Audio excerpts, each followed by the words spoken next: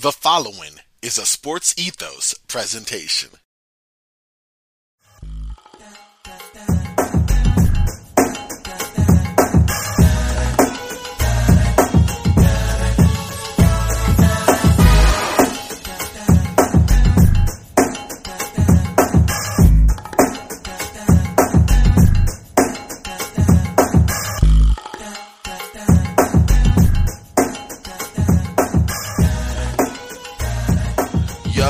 Yo, welcome to another episode of Round Ball Ramble. I am your host, Corbin Ford. You can follow me on Twitter at CorbinNBA.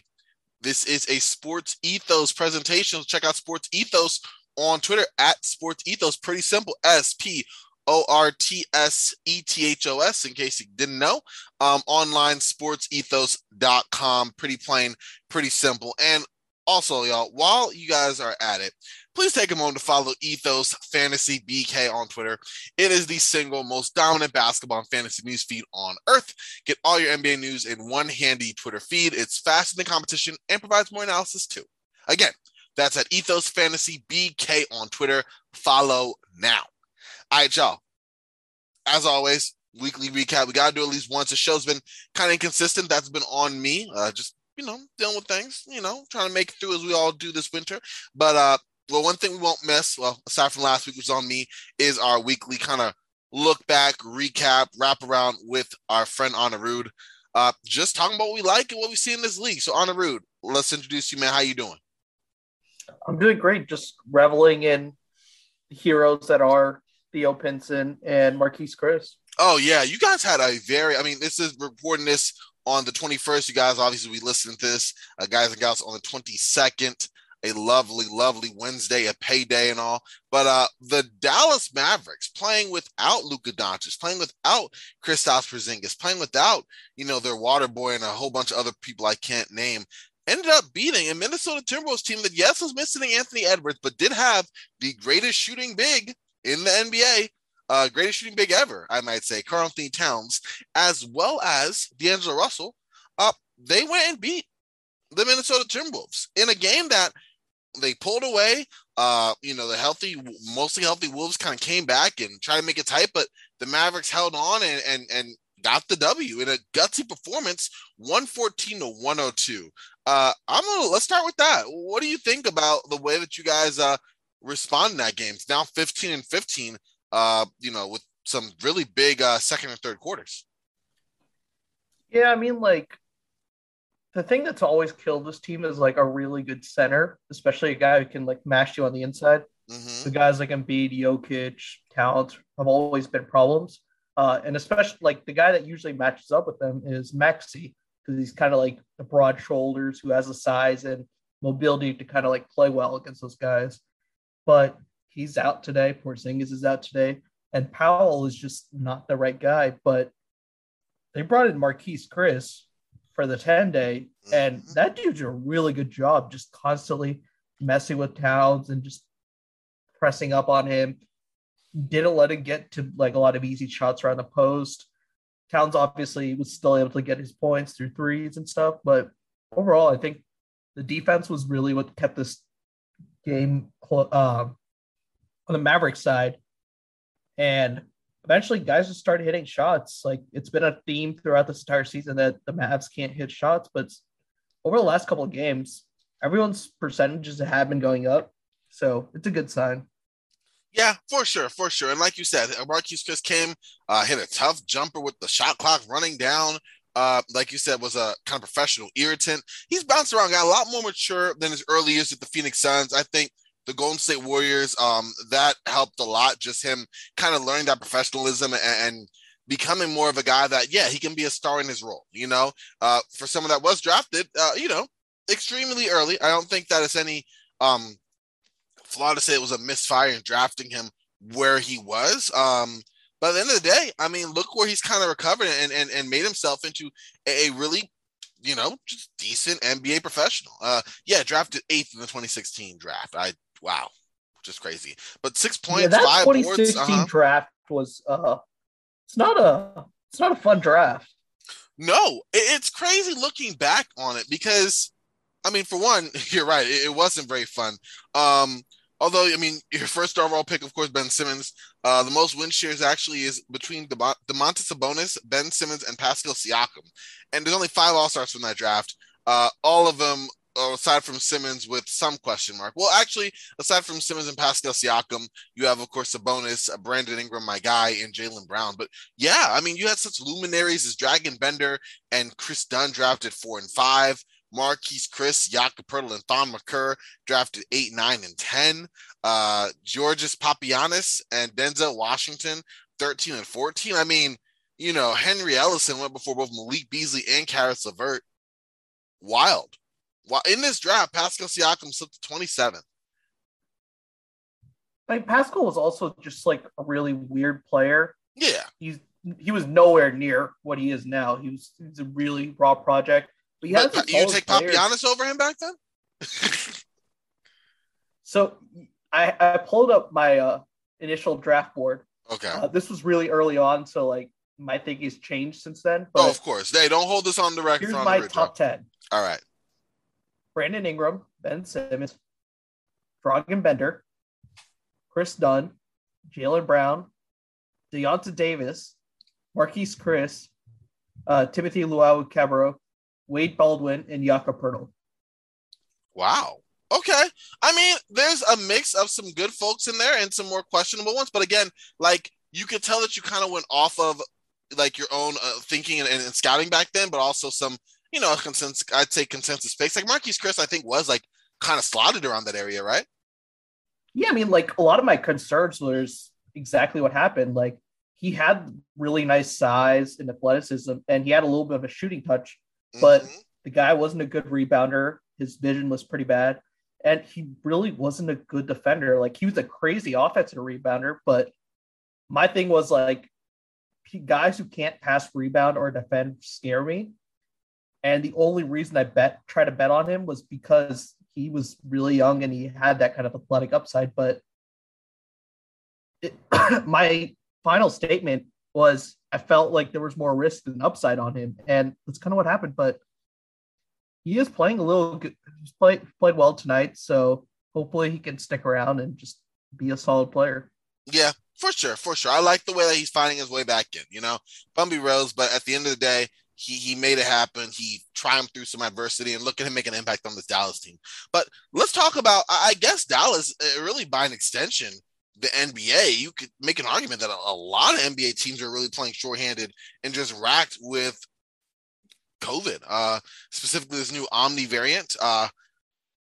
Adam Silver, the NBA commissioner, was on NBA Today with Malika Andrews and told her that the league has no plans to suspend its season as COVID continues to surge.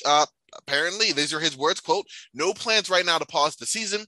We have, of course, looked at all the options, but frankly, we're having trouble coming up with what the logic would be behind pausing right now. As we look through these cases literally ripping through the country, let alone the rest of the world, I think we're finding ourselves where we sort of knew we were going to get to over the past several months, and that is this virus will not be eradicated, and we're going to have to learn to live with it. I think that's what we're experiencing in the league right now. Now, the NBA is already going to postpone 7 games over the past week, including 5 over the past 3 days, as this Omicron variant of COVID-19 has literally swept through the league. But Anirudh, I want to get your take on this because I get it. I just don't. I think that whichever way the NBA goes with this, there's no right way, and it kind of sucks. But like, it kind of feels like the reality. It just is what it is. What do you think? Yeah, I think like in a way, I understand the NBA's position. Like, you don't want to lose all these games, and a big percentage of your player population, like what is it, 97% is vaccinated, and something like 90% is boosted. I forgot the exact percentage, but a significant number is boosted. So theoretically, like, you shouldn't be too worried about an outbreak. But the thing that always kind of bothered me was you have all these arenas where the fans don't have to be masked up and they don't really have to take any precautions. And it's usually the players who are being more careful than the fans. And I don't see why, if you're going to allow fans, you have to have them be careful, because otherwise you're just kind of wasting the point of having all the players be vaccinated if the fans can just be unvaccinated or have no mask and just constantly talking. It's not a good look. The Nets with Kyrie, yeah, I'm not a huge fan of that move. Yeah, I mean, unless I'm gonna interrupt there just to kind of get my 2 cents on that. I feel like here's the thing: if the Nets look even worse now, having made that, they put that mandate on themselves about okay, you can't play away games, you can't practice at the home, right? Like they did that themselves. Bradley Beal, to the best of our knowledge, still has not taken the vaccine, has played, and when he hasn't played, and it's not been an issue, right? You could say, it's Kyrie Irving, it's Brooklyn, all of that. But the point being, Brooklyn put more pressure on themselves when they went and decided, okay, Kyrie, you are not going to play. We're going to remove you from the situation, and then decide to bring you back. Like I don't think it's a double whammy that he's playing because if he was already allowed to play, I don't think it would have been an issue. You know what I mean? Like away games, it would have been like talked about, of course, but it wouldn't have looked as bad as it does now. And the fact that he's playing because we decided to renege on our original agreement because we didn't want to cause a distraction, but now we think it's okay to cause a distraction. You know what I mean? Yeah, it's like you took a stand that everyone seemed to respect and like, and it made sense at the time. But if you're going to suddenly change it, it's like, what was the point of your stand in the first place? Like, is he not going to be a distraction now? Like, he just went into protocols immediately. So your whole argument just kind of makes no sense when you're immediately going to go back on it once things get tough. And Mm-hmm. yeah, I mean, hopefully no one gets sick or has much serious cases. I don't think the NBA has seen too many serious cases yet. Most of them seem to be asymptomatic. So hopefully that's how it stays. But it's just, I'm not a fan of how it seems like they're taking it a bit lightly. Mm-hmm. But then again, if everyone seems to be vaccinated, or at least a huge percentage, then the league should be relatively good. Yeah, that's true. I mean, you're gonna have to weather the storm, and that's I guess my other issue right now. I love the fact that the NBA is giving a lot of players from the D League shots back in the league. If you're an older vet like a CJ Miles or a Lance Stevenson or an Isaiah Thomas, we're getting young guys more of a chance. I mean, we talked about the return of a Theo Pinson and other guys who haven't had, and are having, let's say, more of an opportunity now than they had originally. That's great, well and good. I just don't like the fact that with the series of 10-day contracts and everything going on there, that it feels like, especially with the Omicron variant kind of tearing its way through, that they're it just kind of feels cheap. It feels like they're disposable. You know what I mean? Like we're gonna roster these players. They're gonna stop what they're doing, interrupt their thing. They're gonna get their shot. They're gonna get their 10 days, and they might stick around. They probably won't. Then they'll go back because the show must go on. Like that's how it feels, and I get it. Like at the end of the day, the NBA is, it prides itself on trying to be, forward thinking and socially conscious. But at the end of the day, it's a business. They're trying to make money. Bottom line, you could suit up, you could put on the purple and gold, you could put on, the Suns uniform, Nets uniform, whatever. Okay, great. But at the end of the day, for these players, I just wonder if, like, outside of like really crazy performances, will they actually get like an actual shot aside from just being bodies to have these teams meet the minimum quota with which to continue play? Yeah, and like at times like this, I wonder, like, is it possible to just stop? But then again, if you stop the season, what's to guarantee that the players won't change their habits and potentially get more infected? Like right now, at least the NBA has some control over the players. Mm-hmm. And theoretically, if you were to stop, like if guys are not being confined to their city, it might be a little worse. So Tom Haberstroh had this tweet earlier where he talked about the Christmas Day games. Yeah. 35 players are in protocols right now who are supposed to play on Christmas Day, including Giannis, KD, Kyrie, Harden, Trey, RJ Barrett, Jordan Poole, Andrew Wiggins, and a lot more. Wow. So the big marquee games on Christmas, no one knows who's going to play on them. Like, just look at the Lakers Nets game. That's going to be horrible right now as KD, Kyrie, and Harden are all out, in addition to LaMarcus Aldridge and several other key bench players. Right? Like, at this point, they should just have the G League showcase be Christmas Day. Bring in all the G League Wow. guys. Okay, on a bold on the route. Okay. We now interrupt your regularly scheduled programming for, well, mind you, I wouldn't mind that. In fact, one of my gripes is the fact that we can't just access the G League showcase just on demand as part of NBA League Pass. Yeah, it's been a gripe of mine that the G League isn't as easy to watch games. You just kind of have to hope that you can find them on YouTube or some other streaming service. Exactly. But Hope you run to unlisted. When I'm really irked by that, like you want to give these guys attention.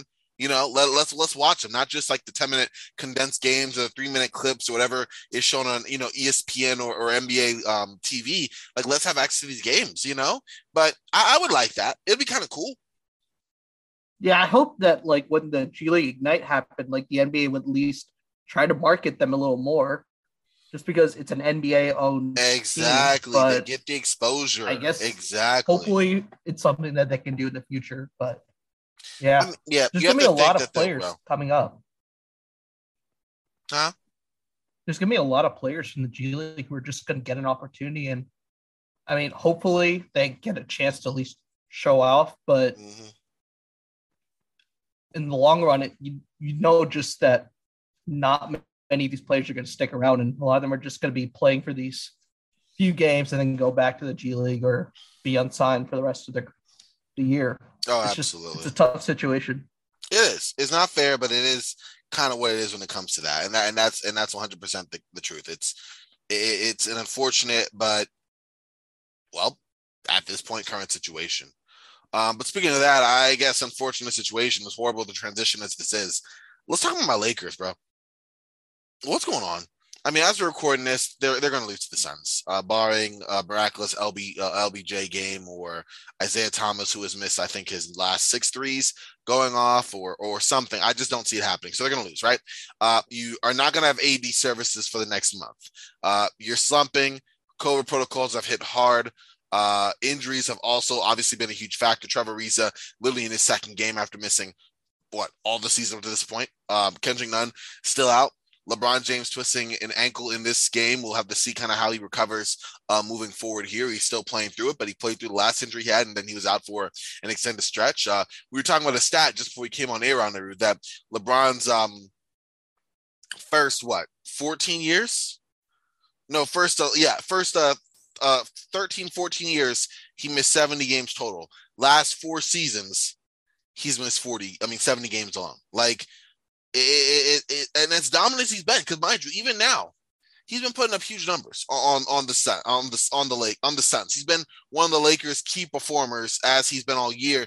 And honestly, before this injury, with AD out, media is wondering, okay, can LeBron be LeBron? Which is just a crazy thing to expect for a 37-year-old to be like the best player on a team with championship expectations. I don't care how great you are, just for an extended stretch. But looking at this roster and these holes and everything, what do you think about all this? Because it's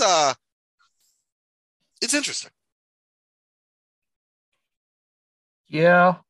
So I was thinking about the Heat earlier today, and just how they were kind of in similar situation to the Lakers in terms of like they had their 3 big guys, and you need to fill your roster.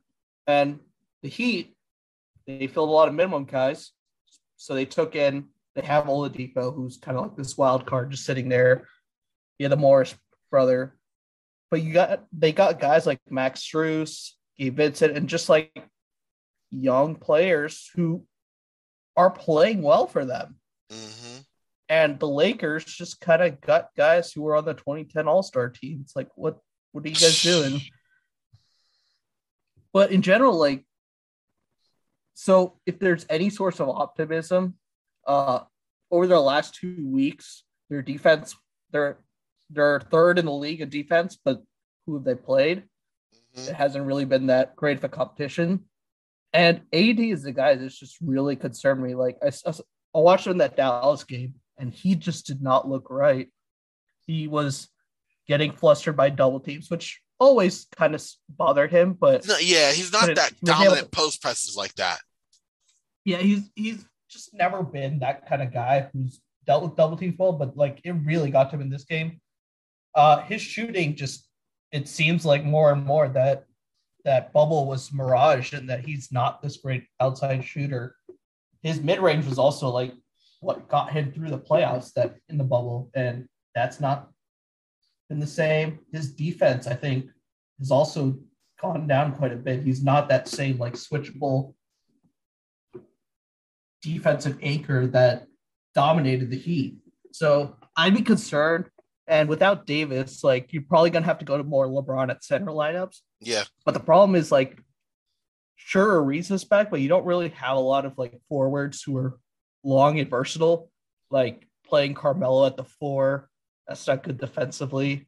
And offensively, I think they'll be fine with LeBron at the five, but defensively, it's just going to be much harder because Ariza would be fine, hopefully, if he could play, but that's kind of your only other forward sized guy who's a versatile defender. Mm-hmm. And that's it. And that's the thing. I mean, even now, when the Lakers go small, they had lineups even as much as this past night's game where you're playing Isaiah Thomas, Rajon Rondo, and Russell Westbrook all together alongside Taylor Horn Tucker and Wayne Ellington, or Taylor Horn Tucker and LeBron James. Like that's a legit lineup that they've been using. And that's as much to lack of bodies as there is to a lack of actual size. All due respect, LeBron James on the back line as a defender is great, but when tasked against a DeAndre Ayton or an actual legit center, that's not an ideal option. Yeah, so like, all right, Mm-hmm. you're the Lakers fan here, so you're probably gonna need help me out more with this. But do you really think this team can sustain a month without AD? Because I think there's a chance that this could go really badly because their next couple of games are Mm-hmm. they have, let's say he misses about like 13 games, which is about 4 weeks. Okay. They have a lot of key matchups against the Bulls, Suns, Nets, Grizzlies, Nuggets, and there's not. We don't even know if he's going to return in 4 weeks. He's just going to be checked up, so there's a chance he could miss potentially more, and that could be a hard window to miss. Yeah, I tend to think that he will, to be honest with you, and that kind of sucks. But I just don't see. I just don't see how they sustain it for a long period with a hampered LeBron. If LeBron's healthy, I think that's tread water. LeBron's still that good that I think he can sustain, an above average offense and a pretty stout defense, even with the defenders or lack thereof on this roster. You know what I mean? I think if they just had some more help aside from AD, they'd be better. But even without that, I think they'll be okay. Now, mind you, if LeBron is out for any stretch, it's not going to be pretty. And we saw some games like that last year. In fact, that was a key little stretch where the Lakers out without the service of LeBron and AD, and you're struggling to sustain offense. You're looking at Dennis Schroeder and Montrezl Harrell to be key offensive consistent weapons at the starting lineup, and then waiting for whatever impact Andre Drummond had and the whole mess that was. Like, this team is not built to withstand sustained games without LeBron or AD, and it's top heavy in a major way. I think they try to correct that with the addition of Russell Westbrook, but and it hurts me to say this, I don't think that he is capable of that at this stage of his career. Yeah, at this point, it's looking more and more like the Lakers are probably going to be in that play-in range.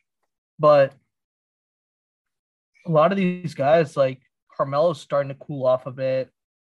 They're two bigs, DeAndre Jordan and Dwight Howard, can only play about like 15 minutes a game. They're not guys you want really playing too much. Mm-hmm. And DeAndre Jordan has just been awful. Yeah. He's been he only gives you one effort per play, like per possession. Like if he's on the offensive side, you'll get one actual, honest attempt at a lob or good offensive rebound, whatever the case may be. Defensively, you get one good rotation, maybe a straight up block or something like that, or but that's it. Like after he's done that one move, it's like the video game, like when you play 2K and the energy meter's down and you can summon it for one little burst and you have to wait till it reloads and it takes forever since you have nothing left. That's how he is, except that it's not an energy thing with DeAndre Jordan. It's more of like an effort thing. And it's kind of sad, especially for a team, again, that this championship aspirations, like you're in year 19 for LeBron, AD saying he has nothing to prove at age 29, playing just horrific since the bubble. I mean, this team, you have vets, Rajon Rondo, Russell Westbrook, all these guys, Wayne Ellington, Trevor Ariza, that are here to win. In some cases, win again. And this is the type of effort that you but consistently show. It's pretty tragic. You know how there are guys who their play kind of suffers after they get a big extension. They play really hard that the final year. They get the extension, they start to go back to their old habits. Mm-hmm. Feels like 80s that, but he did that after winning the championship, where he's just kind of like not been the same guy. Like he's still good, but he's not the same level. Like in the bubble, he was arguably like either the best player or the second best player. He was just that dominant. Mm-hmm. And he hasn't even been close to that for the last 2 years. No, he hasn't. And it's pretty apparent. And it's not even just that. It's like you don't bring guys. I mean, you pick Russell Westbrook. I'm a Russell Westbrook fan, so I can't even get too mad at that, right? But I can because you have other guys like DeMar DeRozan who could have been an option. Other guys like, even a simple Buddy Hield trade. Okay, you don't do any of that. You put all your eggs in the Russell Westbrook basket. Then basically choosing between Alex Caruso and Taylor Horton-Tucker. You choose Caruso. He's been a valuable cog for the Bulls. Taylor Horton-Tucker shooting 40% from the field, 20% from three, and like 70% from the line. Like, it's horrible. When LeBron James has put 34 points on 13-19 and you're still down by 12 and like with no chance of getting better because your defense is just paper thin resistance and your offense outside of LeBron is just horrific. Like, I don't understand this. And I think this is where my question goes to you before I let go of the Lakers topic. How much blame goes on the players, B, Frank Vogel, or C, Rob Pelinka? Like from least to most, where do you proportion the most or assign the most blame? So I think Frank Vogel, to me, deserves the least of the blame. I can't fault him too much with how bad the roster is. The thing with the players, though, is like how much of the player personnel decision was LeBron, because as much as I want to believe that Rob Pelinka was like the guy running everything, LeBron's kind of the guy who's known to be the one who runs things in the background and makes a lot of player personnel decisions. So for this, I'm just going to assume LeBron and Rob Pelinka are together on this. Mm-hmm. And that's where it laid most blame. Like, you already have an older, aging LeBron who's breaking down slowly. You bring in Westbrook, which theoretically, like, I get the idea. You want someone who can run things without LeBron. So I think there are better options, but whatever. You got Westbrook, who's solid. AD, who's theoretically in his prime, but is a guy that can get hurt pretty quickly and will miss a lot of time. And your options were you can get a couple of young guys, which, to their credit, they got Malik Monk, Kendrick Nunn, and Kendrick Nunn hasn't been able to play. But then you just sign a bunch of really older vets who I get the idea of bringing in like Dwight Howard. He was there for the championship year. He could still provide something. So, okay. But then you brought in DeAndre Jordan at the same time. It's like, what? Why do you need both the of them? logic in that doesn't make a whole lot of sense. Yeah, I can agree with that. The logic in that doesn't make a whole lot of sense. And then if you want to bring an offense, like, sure, Wayne Ellington, like, he's okay, but I think there are better options out there on the market they can get, or at least try to. And then the thing that sucks is, like, what the other deal was. You had the Buddy Hield deal, which could have left you with space to do something else because you wouldn't have to give up all the assets. So and had some reserves. Just been stuck. Yeah.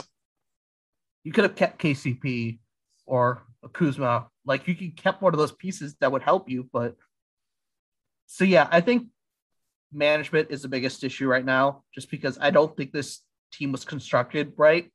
And it's not like it's a big mystery. Like, everyone knew this was going to be an awkward and weird fit. The hope was, as long as I have peak LeBron James and peak AD, I think I can win a championship. Yeah. But LeBron has been breaking down and AD has just not been that guy. So there's no way this team can win a title right now. No, and it's a shame, but it's a sad reality right now. I just don't know. I don't know what moves it'll be for a future episode. I don't know what moves the Lakers can do, with a bunch of minimum contracts. The only guy getting paid more than the veteran minimum and like a max is Taylor Horton-Tucker, and he's playing abysmal. I just don't understand how the Lakers improve from this, and it's sad, but it's just a reality right now of where they are, and I don't know. It's a mess. It's a mess. But enough tragedy on my part. I had to just kind of grouse a little bit. What's something you've seen over the last week and a half, Anirudh, that you want to talk about here? All right, can we talk about how the Cavs are like one of the best teams in the NBA? Dude, yes, we have to. We have to. I did not see Cleveland being as good as they were. I have no shame in my game in admitting that. They have been on an absolute tear, and like they're showing stuff that, I mean, this is sustainable. You know, they've withstood the loss of Evan Mobley for times, Jared Allen. Even now, they're over. I mean, they have both those guys in COVID protocols as well. They sit third in the Eastern Conference. Again, third in the East. Like, in mind you, this isn't LeBron James. This is some Cavs success we haven't seen since before LeBron. I mean, this type of success without him, they're 19 and 12. 19 and 12. This is crazy. Offensively, they're right in the middle of the pack. They're 15th in offensive rating, but they're second in defensive rating, fourth in net rating. And they have had just a well-balanced squad, even though I'm going to read the whole list of guys who are out right now in health and safety protocols. Jared Allen, Evan Mobley, Ed Davis, Isaac Okoro. Remember, Colin Sexton is out for the year. Lamar Stevens is still in COVID protocol. Denzel Valentine, Dylan Windler, RJ Nembhard. Like, all these guys are out with COVID protocols, with the exception of Colin Sexton, who's out for the rest of the year with a torn meniscus. And it's like, okay, we don't have those guys, no problem. Even when we did, we were still sustaining it. And you have Darius Garland, who's been flourishing, you know, in his third year in this lead guard role. 19 points per game, 7 assists, shooting 39% from three on 6 attempts per game. Just playing with a lot of force and confidence. Jared Allen and Evan Mobley have been just tag teaming. Allen's averaging 16 points and 10 boards. Mobley's averaging 13 points and 8 boards. Both are teaming up for over a block and a half a game. Where do you want to go with this, Honorable? These guys are just this Cavs team is, I don't know what I'm saying, but they're monsters. Yeah, like right now, according to Clean Glass, they're the best team in the East. And it's not close. Their net rating is 6.3 right now. Mm-hmm. The next best team is Brooklyn at 4.1. They're almost 2 points ahead of them. And it's all defensively. Like, offense, they're average, but it's all on the defensive end. And like in the offseason, like, I loved Mobley. I had him as the best prospect. I was expecting to fit in this well just because you brought in Jared Allen and Larry Markkinen. They're running this weird 3 big lineup, but credit to them, it's working. You have Mobley who can slide out on the perimeter and can facilitate and just does a lot of the connecting things where he just connects a lot of things on a lot of players. He can make all these plays and he does well. Got Jared Allen, who's becoming a better inside scorer, and his rim protection paired with Larry Markkinen just being a long guy on the wing and being able to shoot. This team is just getting things to work. And even without Sexton, you have Garland, who's taking a lead, and Ricky Rubio being a solid bet who can just bring in that leadership. This is a team that's just playing really well. And I think this has to be like one of the best young cores in the NBA, almost like the Grizzlies of the East. And I think in the next couple of years, like if they can fill up that wing spot, this is going to be a really good team in the future. How do you think they target that? Is there a trade? Are we looking at this Cavs team possibly being a goodness forbid, a buyout candidate team for targets to say, you know what, there's a need. This team is rising. I want to play with Cleveland. Yeah, I think it's way too early to like really go for buyout because like they're good, but I don't think they're going to win the East anytime soon. Absolutely not. So, like I want to see how they fill that hole. Yeah, so buyouts, I mean, sure, if you want just like a guy for the year, that's fine. But I would look into potentially in this draft, there might be some guys, but like I would have to see what picks they currently have because they're not going to be a lottery for the next couple of years. So hopefully you can make some moves on the margins, maybe get a wing that can fill up. Like I like what Memphis did this year, where they traded Valanciunas and they were able to move up in the draft to get a guy like Zaire Williams, who is really raw and had a bad year in college, but just has a lot of potential as a shot creating wing. And if he pans out, that's the kind of guy Grizzlies would need. And safety can be separate Cleveland. So I would look to make a move like that. That makes sense. And I like that. Just something to address that. What do you think this ceiling is with this team right now? I mean, obviously, I don't see them finishing at the very top in the East. I don't even really see them maybe third. I see them maybe like a 4 or 5 team. But like they've been playing like a top 3 team. And what do you think the ultimate ceiling is? Do you think they could do it Atlanta Hawks and come up with a second round conference finals appearance? Or kind of where I see them more like a second round exit type team? I think they could probably be a team that could get into the second round. Like, if, depending on the matchup in the first round, I think they could beat most of the teams in the East. They're just that good defensively, and with their size, like no one really seems to have an answer for just how big they are. Mm-hmm. So unless they're going to get someone like Milwaukee, that's just their size is just going to be a lot for teams to deal with, especially at the rebounding and the defensive glass. So I think they could potentially make it to the second round. They might be able to get further if it's the right opponent, but these guys are also really young. So expecting them to do too much might be a little premature.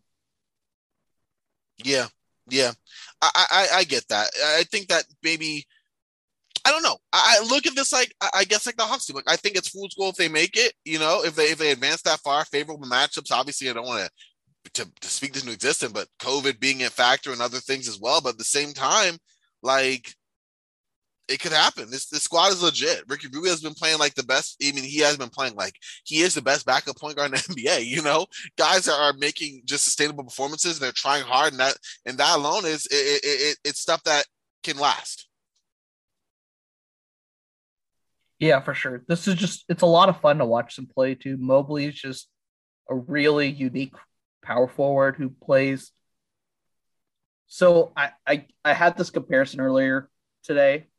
Uh, I'm when I say this comparison, I'm not comparing the skill level of the players or anything. All right, let's hear it. So I said the Mobley Jared Allen duo reminds me a bit of Wes Unseld and Elvin Hayes. Oh wow, okay.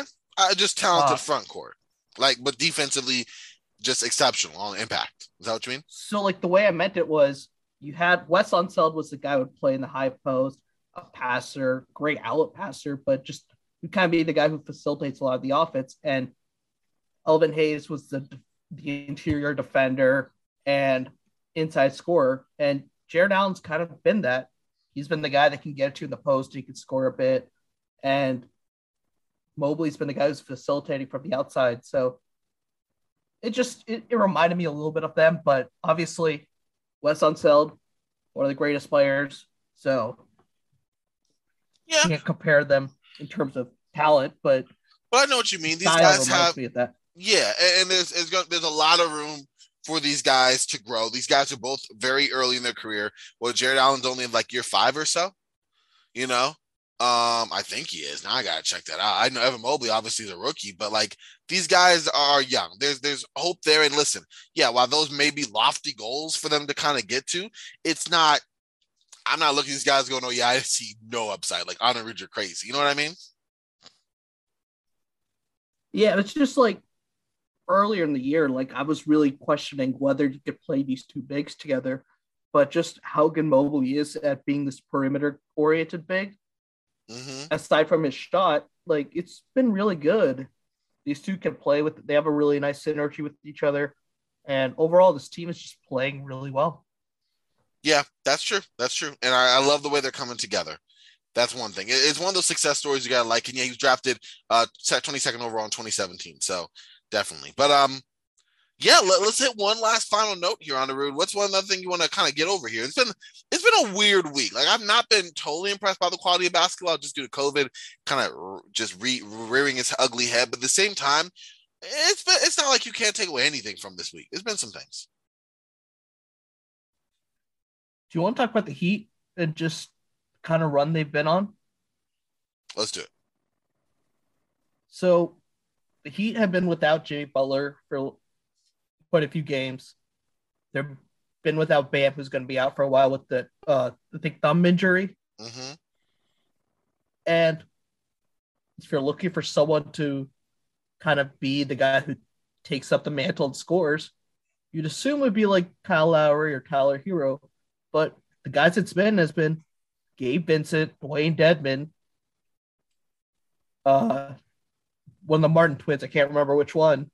Max Strus, and it's just a lot Yeah, of these young guys playing really well. they're doing it, man. They're really doing it. I think that they came and knocked down. I mean, this was a team that was this Heat team was undermanned. I mean, they haven't had Bam Adebayo or Jimmy Butler for a large part of the season, but they're getting like just inspired performances from all up and down the roster. And these guys are playing Miami Heat basketball, which doesn't always translate to pretty, but usually translates to effective. Yeah, and a lot of these guys are just, I think everyone talks about Heat culture and the way they have fitness be such an important part Yep. of their players. I think the other thing that people have to remember is like their shooting development is really good. And a lot of these guys, they're becoming good shooters. Like the Martin twins, they weren't good shooters earlier in their career. Mm-hmm. And he just suddenly goes to Miami and he can shoot. I think he's still leading the league in 3-point percentage. At least he Yeah. was at some point. And a lot of it's development and working at your craft for sure. But what they do is they put you in position to succeed, and then you have to outwork. They force you to outwork your competition, outwork your opponent. And, when you have the opportunity and that hard work, it comes up to great. Yeah, it's been really nice to see these young guys play well. So the Heat, they're just marching along. I think they have the ninth best offense and the eighth best defense right now. So they're still top 10 in both, and they look like a good team. So hopefully, once they get Bam and Jimmy back, they could be a good team. Yeah, for sure. And I'm going to give a shout out to the Pelicans. They're only 2 games out of 10th place now in the West. That's the final play-in tournament spot. We have to remember, they were 3-16 not too long ago. But since then, they've beaten some really good opponents, and they have been 8-5 since. Like, this Pelicans team, man. I mean, they just had a really inspiring win over the Portland Trailblazers, where you had not only Brandon Ingram go for 28, 8 and 8, but also Nickeil Alexander-Walker, who's been shooting just awful this season, come alive for 27 big points and I think 6 to 8 from 3. They had good play all season from Jonas Valanciunas. We still have a little bit of a ways away for Zion, but Devontae Graham has been playing well offensively. Herbert Jones has been playing well defensively. Like, these guys are coming together in a little bit of a way that who knows? Like, it's in play, especially with the Western Conference and the way that things are going, as unpredictable as they are, just made worse, obviously, with COVID protocols. Yeah, no, I'm not doing this. New Orleans is banned. You wouldn't give me that? You weren't going to give me that? No, okay, so they have been playing well. Defensively, they've been looking better, but the thing that does worry me is that their opponents haven't been shooting really well against them. So maybe that normalizes in the next couple weeks. Mm-hmm. But yeah, like I think Brandon Ingram just being back after he being out so long is going to help them. Just another offensive weapon. And Valanciunas has just been this steady force for a long time. Mm-hmm. He was one of the better steady forces last year. He's just kind of doing the same thing now. So they're an interesting team, but they still have all their big problems with Zion. Yeah, that's for sure. That's for sure. I think it's not going to be, I don't know. It's not going to be pretty if they even get there, like if the Pelicans get there. But I'm just saying, I've been impressed with the way they bounced back. If nothing else, it's been inspirational the way that they had just a god awful start and have somehow managed to claw back into a much better situation, whatever that situation may turn out to be. For sure. All right. So I do want to give a quick shout out to Alperen Sengun. All right. My guy. He's finally getting minutes in Houston, and he has been amazing. Yeah. No, Alperen Sengun, man. Dude, that guy, for the way he was picked and the way he's been able to make an impact on this Houston Rockets squad, it has been crazy. The stats don't pop off the page. 9 points, 4 rebounds, 2 assists, shooting just under 50% from the field, just under 30% from 3. But when you look at the way he plays, and we're not even looking at just the, however you feel about PER, 18 PER, but like some of the passes he makes, the consistent rebounding, his low post, just skills down there. Like the guy is not bad. The guy is not bad. If anything, he's a steal for where he was picked overall. Yeah, I thought his drop was crazy on draft night. I thought he should have been a top 10 pick. I had him 6th, I think, on my board. But So right now his assist percentage is 22. It's the 94th percentile. It's better than Sabonis, Towns, and Bam. Uh, Jokic is obviously the gold standard. He's at 37%, which no one is touching. And Draymond is at 31. But Şengün is just this really nice player down in the low post. He's a solid playmaker. And his footwork is just really clean and nice to look at. Hey, it looks good. It works. He's skilled. He's polished. You could tell that like the experience that he kind of brings to the table from just knowing how to play and adapting to this game has happened quickly, even at such a young age for a 19-year-old kid. Just to be able to do what he's doing right now, over 30 games, it's definitely impressive for sure. We're going to have to start adding starting to look a bit like the Ice Cream Man. Like who? The Ice Cream Man, Luis Scola. Oh, wow. You know what? I was thinking that when I saw him at Summer League, bro. Like, just the way he kind of undersized, like he does, and he plays bigger than his size on the offensive end. He was almost smaller than the size of the defensive end during Summer League, but the way he goes down to work and just breaks out the old, low post toolbox, yeah, I have to agree. There's something there for sure. Dude, that's going to be the one thing I'm starting looking forward to. That's like my favorite comp next to when I compared DeMarcus Cousins to Derek Coleman back in the day. Derek Coleman, wow. Yep, I went back. I went way back for that. And I wasn't even around for Derek Coleman, but like I watched a lot of old basketball. I'm sure you do too. So you know the comparison there. But yeah, that was a lot of fun. Speaking of fun, this has been a rather abbreviated recap. Me and Anirudh usually go longer. But we're getting back regular here. Anirudh, I do appreciate you coming on again. Just talking some NBA music. We're going to come up with a name for this, like NBA Potpourri. I don't know what it's going to be called. We got to come up with something. Just call it the Theo Pinson chat. The Theo Pinson chat. You know what? Don't tempt me. I might just do it. But listen, man, thanks again for hopping on. I appreciate you. Yeah, for sure. Happy to be here. Awesome, y'all. And listen, y'all, you know where to find Anirudh? Well, here every week. So definitely make sure to check him out here on Roundball Ramble. You can find me on Twitter at CorbinNBA. Roundball Ramble you can find with Sports Ethos. So again, online sportsethos.com. On Twitter at Sports Ethos. You definitely want to make sure that you are getting that content that is there for the taking for sure. So hop on board with that. Also, please again, follow Ethos Fantasy BK on Twitter. Again, Ethos Fantasy BK. Get your analysis, get all the news, fasten the competition, get to work, get to following. All right, y'all, for Anirudh, for myself, we are Frosty. Y'all stay frosty, and I will talk to y'all tomorrow. All right, y'all.